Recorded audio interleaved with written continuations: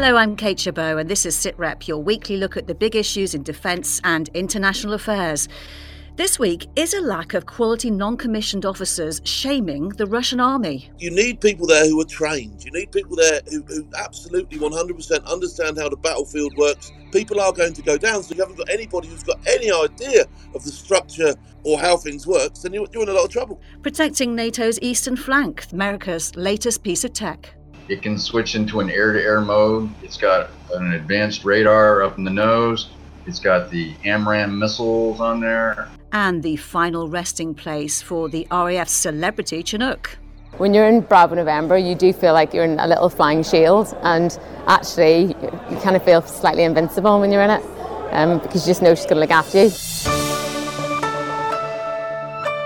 Well, let's start with the situation in Ukraine this week. Russia says it's scaling back its military operations around 2 Ukrainian cities.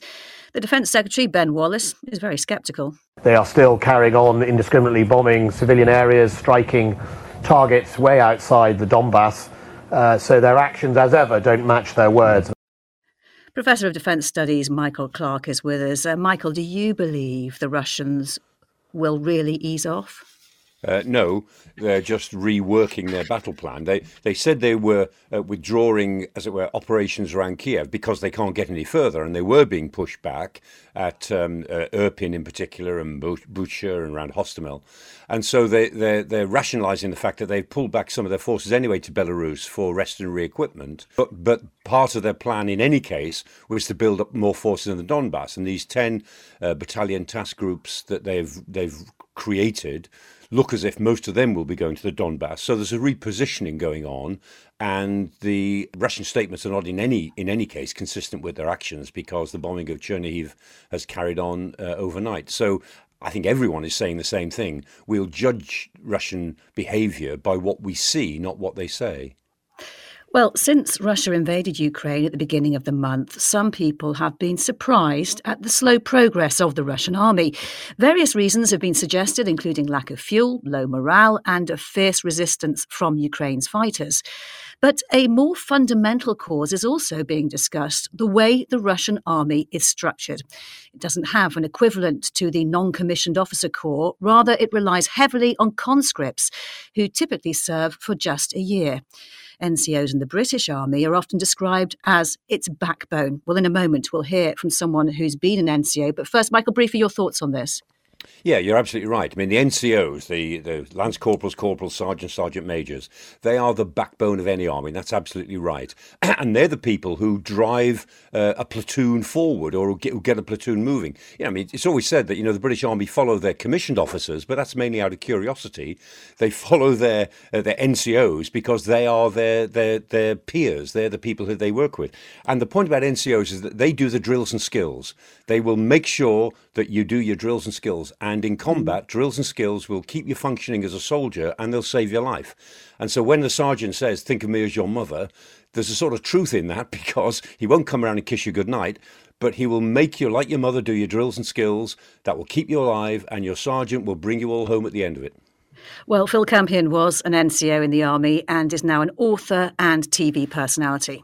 Non-commissioned officers basically work underneath their superiors. They're commissioned officers, and they are, for all intents and purposes, they are the tip of the spear on the battlefield. The Lance Corporals are administrating the sections, and the section commanders are actually leading the sections into battle under the direction of the platoon commander. So the platoon commander will be working back to the company commander, etc., etc., etc. But the real tip of the sword, the actual boots on the ground, as it were, would be, the full screw and the Lance Jack, who will be leading the men around the battlefield and cutting about. They're well trained. They're well trained. They do some great courses for them. And yeah, they are, for all intents and purposes, they are what's on the ground. That's what you get. That's your end product. And do you think the lack of NCOs in the Russian army could be hampering their progress? I think a combination of two things. The lack of NCOs will obviously be hampering progress, because they've got no direction at the very tip of the spear. So what do? Conscript soldiers as well are a massive problem for me. You don't get a shift out of a press gang bang like you do someone who volunteers. The other thing that we're seeing here is they're up against people that are in their backyard, quite literally fighting for their lives. They're absolutely, I've been to the Ukraine recently, in the last couple of weeks, and I've seen farmers in their fields digging in with pitchforks, constructing bunkers in their gardens, defending them with sticks. Do you know what I mean? These people have prepared to fight to the death. Now, if these conscripts, some of them who probably didn't even know what they were getting themselves into, are coming up against people who are absolutely prepared to go to any length, tooth and nail, to win this thing, it's a very difficult proposition, isn't it? You say you were in Ukraine recently. Where did you go? What were you doing? And how was it? We'll say I've got a bit of client confidentiality on this one, but I'll say it was humanitarian, and I literally went in. It was quite far west near Lviv, so not in the heat of the action really, but still, coming through those borders, seeing people on the borders patrolling them, seeing farmers preparing themselves for invasion and all that sort of stuff. Yeah, the Ukrainian people are doing a huge effort to stop this happening. Do you know what I mean? As a former NCO, do you think the non-commissioned officer is the backbone of the army? Some people describe them as being like a parent figure. Yeah, I think, the platoon sergeant's normally more of a sort of like parent figure. Your full screws are like the cousin that gets you in trouble. Do you know what I mean? He's the one that grabs you by the scruff and says, "Come on, let's go. Right, we're doing this. Right, we're going that way." And then the platoon sergeant's like, "Okay, lads, right, is everybody okay?" After it's happened, they very much are an integral and massively important part in any front line. And how do you think the army would work without them? I don't think it would function properly at all. I seriously think that without the non-commissioned officers trained to the level that they are in the British Army, we would have constant fails. Do you know what I mean? But we don't. We have some tremendous. When you look at the likes of Brian Wood winning his MC and the way that he won it, as an NCO at the time, I think he was a full screw. What a tremendous action that was. Do you know what I mean? And that's proof of the pudding that these courses that these people go on, they work. And our NCOs are second to none. Because if the platoon commander goes down, it's the NCO who has to step up. Is that part of the problem that's happening with the Russian army? There is no one to step up, is there? Do you know what I mean? So you've got people. It's all right saying step up, but if you haven't been trained, you don't know what to do. So yeah, you probably get the odd person to go, "Well, I think I know what I'm doing," but you need people there who are trained. You need people there who absolutely 100% understand how the battlefield works. People are going to go down. So if you lose a platoon commander and you haven't got anybody who's got any idea of the structure or how things work, then you're in a lot of trouble quickly, aren't you? And how did you keep up soldiers' morale? Just by being me, I think. I genuinely like a good laugh. Do you know what I mean? So I think, keeping morale up is just being able to keep a brave face on things at all times, and the last ethos of the regiment is humility and humour. Well, in a rare speech, Sir Jeremy Fleming, who heads the GCHQ intelligence agency, said he thinks President Putin has made a major miscalculation. We've seen Russian soldiers, short of weapons and morale, refusing to carry out orders, sabotaging their own equipment, and even accidentally shooting down their own aircraft. And even though we believe Putin's advisors are afraid to tell him the truth, what's going on and the extent of these misjudgments must be crystal clear to the regime. Well, Professor Chris Bellamy is a military analyst and Russian historian and joins us now. Chris Bellamy, how much does the structure, the training and command of Russian land forces contribute to what was described there? The Russian army emerged out of the Soviet army, which was primarily a conscript army. Currently in Russia, men between the ages of 18 and 27 are obliged to do a year's military service. Now they spend about 2 months doing basic training, and then 4 to 5 months more of specialist training. For example, if you're in the artillery, you become a number one on a gun or whatever.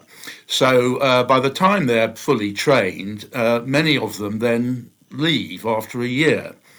What appears to have been happening is that people have been called up as conscripts to do their year, and then they can sign a contract for 2 years after 2 months. But it appears that some of them have been forced to sign contracts. And then they can be sent to Ukraine and they disappear. And we've seen reports from Russian parents that their sons have just gone off the radar. So the result of this all is people who don't want to be there are being forced to be there, which is never a good thing.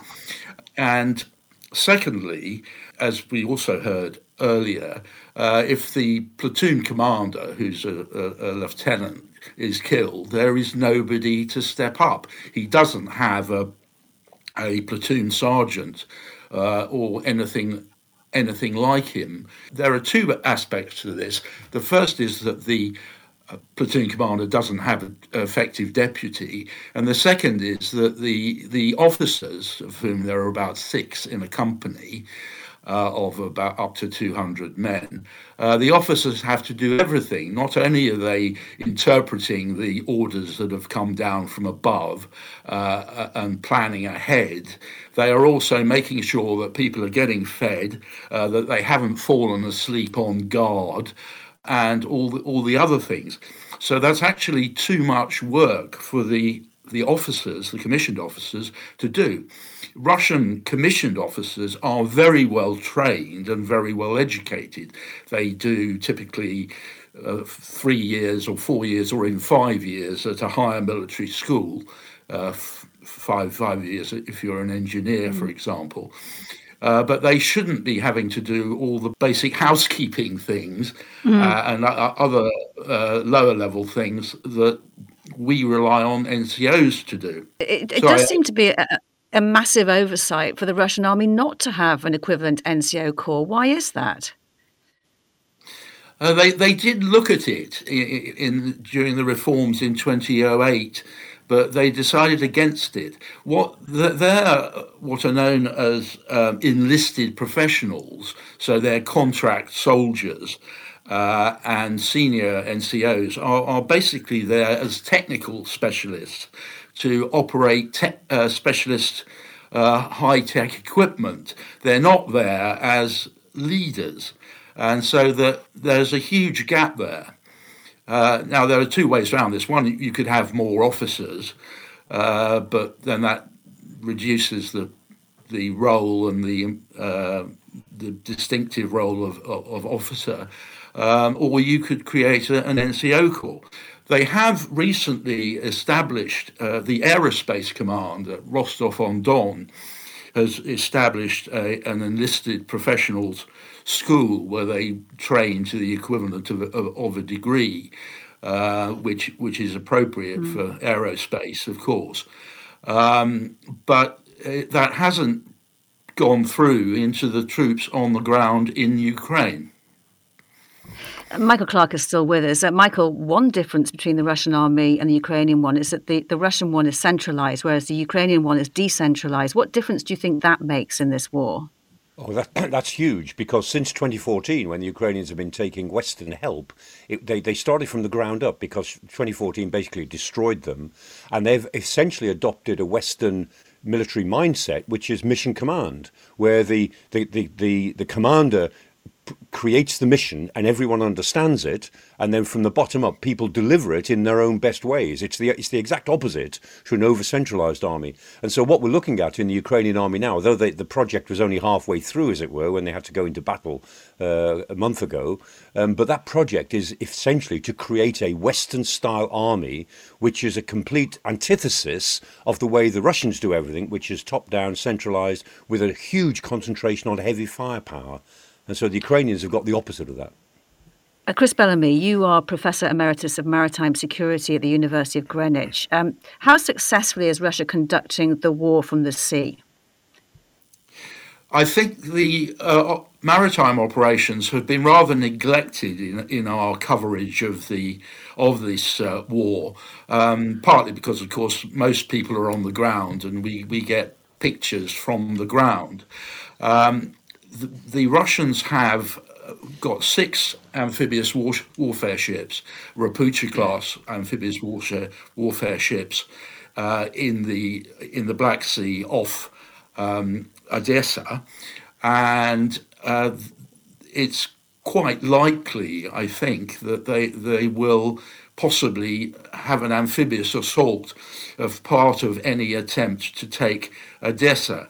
They have the 810th Guards Naval Infantry Brigade, and naval infantry, in contrast to we were talking about conscripts and unwilling contract soldiers. The naval infantry are very professional, and they may be particularly valuable in, for example, taking the big commercial port at Odessa.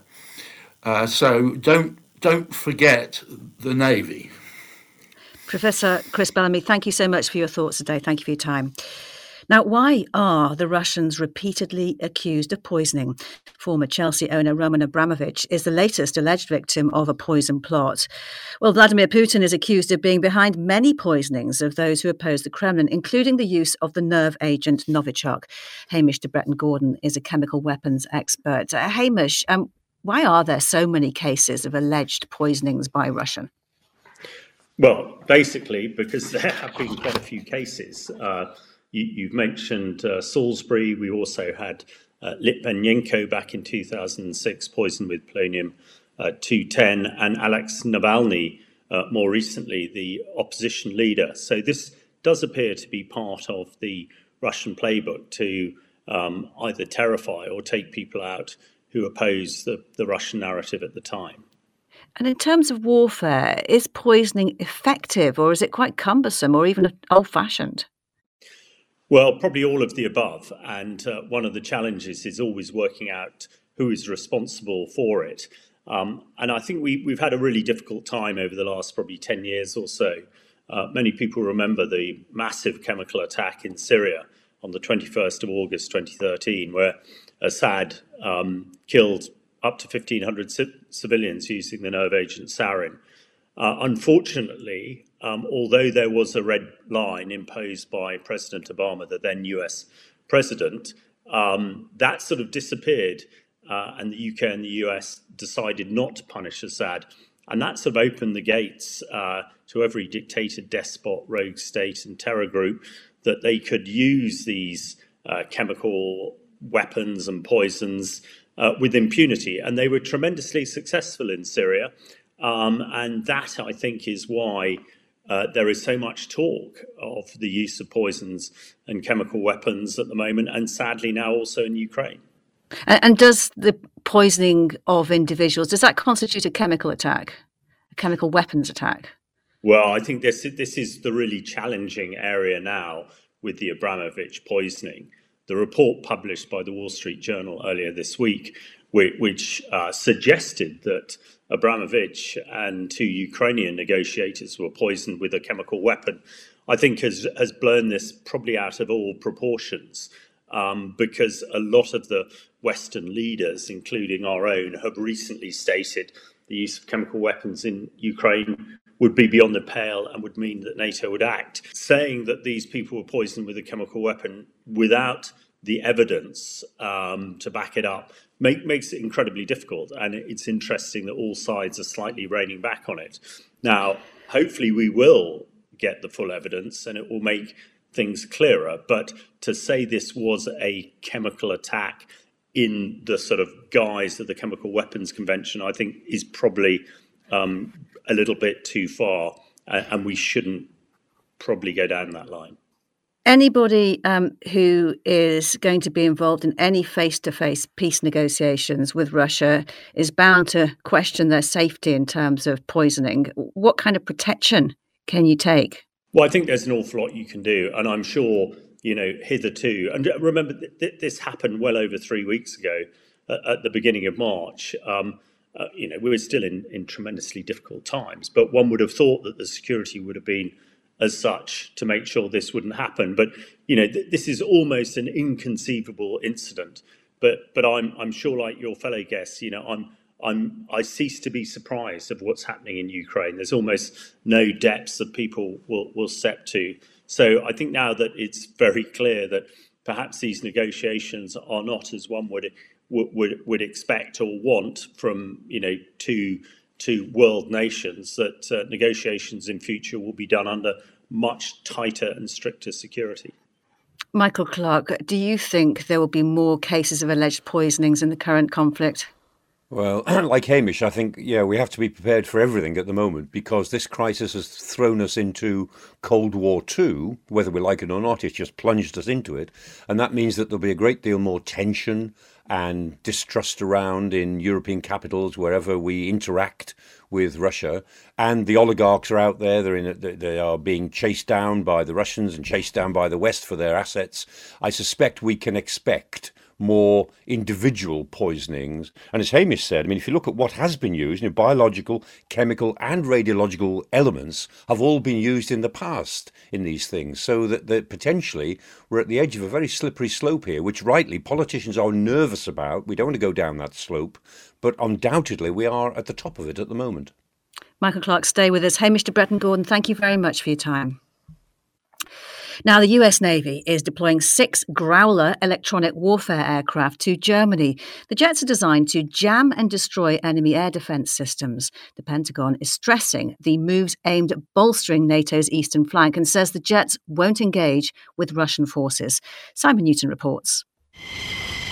It's described as the world's most effective electronic attack aircraft, able to find, jam, and if needs be destroy enemy air defence radar systems in less than a minute. Now retired, Air Marshal Edward Stringer is a former Assistant Chief of the Defence Staff and commanded RAF operations over Libya and Afghanistan. Well, the Growler is the most sophisticated of the series of aircraft that the US Air Force have built over the years for the suppression of enemy air defences, or SEAD. And the essential concept is you take a high-performance aeroplane, preferably one with 2 seats, and it gets involved in an almost cat and mouse game with surface-to-air missiles to fly just outside their range while tracking where they are, using some very sophisticated sensors to plot where the radars are on the ground. And then when the opportunity arises to perhaps use high-speed anti-radiation missiles, HARM, to essentially fire a radar homing missile to take out the radar of the surface-to-air missile.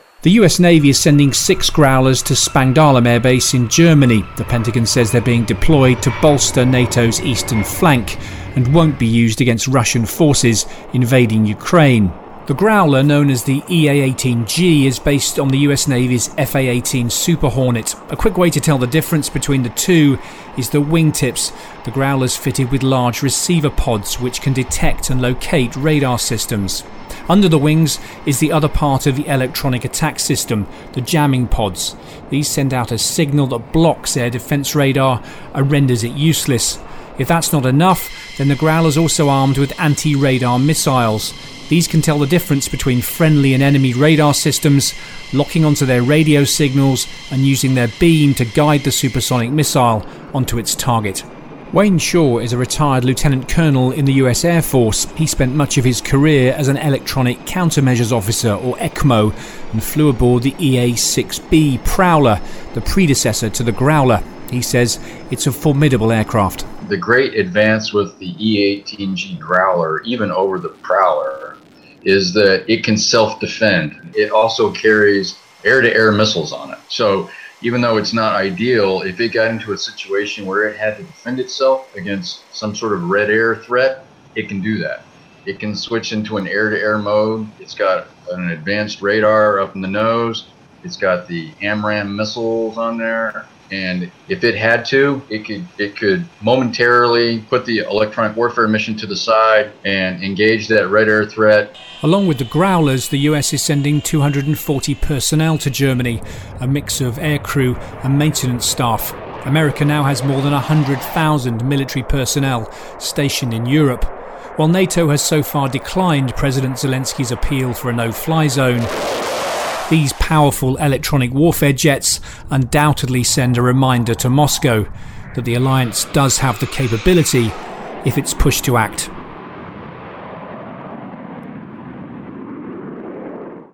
Simon Newton reporting. Michael Clark, what is the UK's equivalent capability? I mean, we've got the Poseidon, the P-8s now, which are maritime patrol aircraft. They were the ones that were replacements for the Nimrod that was scrapped some years ago, and they're very capable. But we use them for the North Atlantic mainly, and so we've got quite reasonable AWACS capabilities. The difference between us and America is that we don't have as many of them. We just don't have as many airframes. We've got now, I think it's 9 Poseidons. We've got now 8 or I think it's 9 based at Lossiemouth, and they could do the same sort of job. But if the Americans have got Growler, then it's great to rely on that because that's the best system around, best in the world at the moment.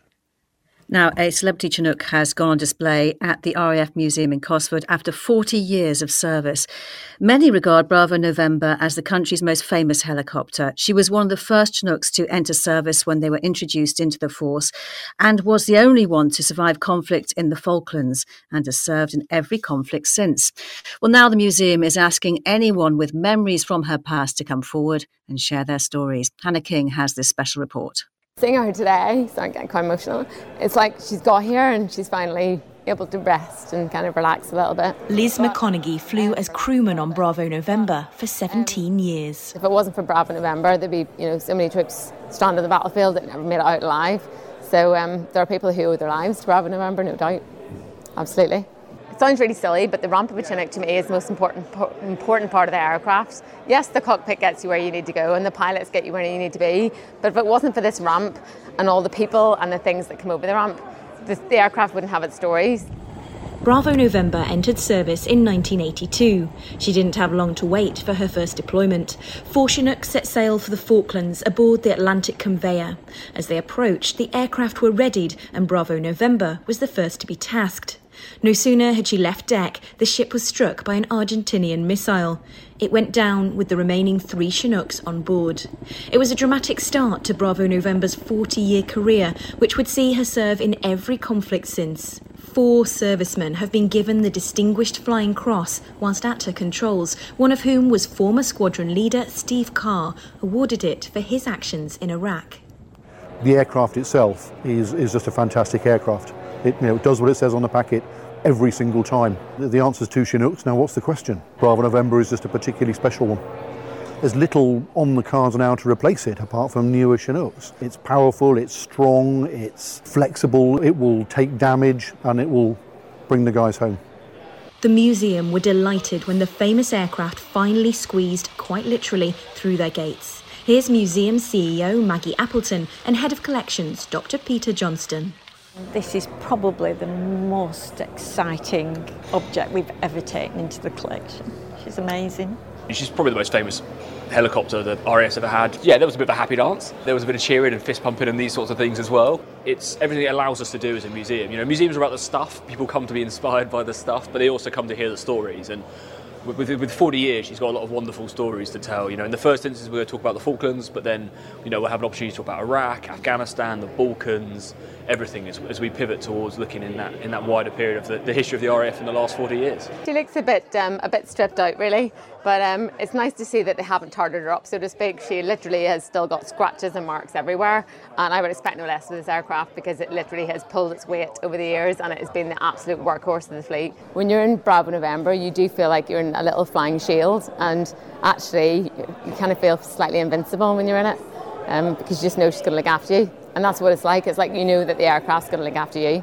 Anybody out there who has their own story about working with Bravo November, in the dust of Afghan or, down in the Falklands, in the Balkans or whatever, get in touch with me. I'd love to hear it. It's literally what we do. She's reached her forever home and is here for a good rest, but we'll be working her really hard to carry on sharing those stories with our visitors for years, for decades to come.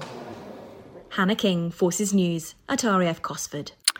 Professor Michael Clark, what came through there is just like the sheer affection that people have for this aircraft. Yeah, most of us in the business of defence analysis have been in Chinooks a few times, and just about everybody in the force has been in a Chinook. And you can always tell when they fly over. I mean, in central London, they fly along the Thames. They have to take that line, and you can hear it from miles out. You always know a Chinook because the two engines. It's a very disharmonious noise, but it's almost like listening to a Lancaster go past. It's a Chinook, and everybody looks. It's an iconic airframe. I love it, the flying shield. Professor Michael Clarke, thank you so much for your time today, and thank you to all of our guests. You can keep in touch with us on Twitter. We're at BFBS SitRep and at bfbs.com/sitrep. You can listen back to past programmes and find links to subscribe to the podcast. For now, though, from me, Kate Chabot, thank you for joining me and goodbye.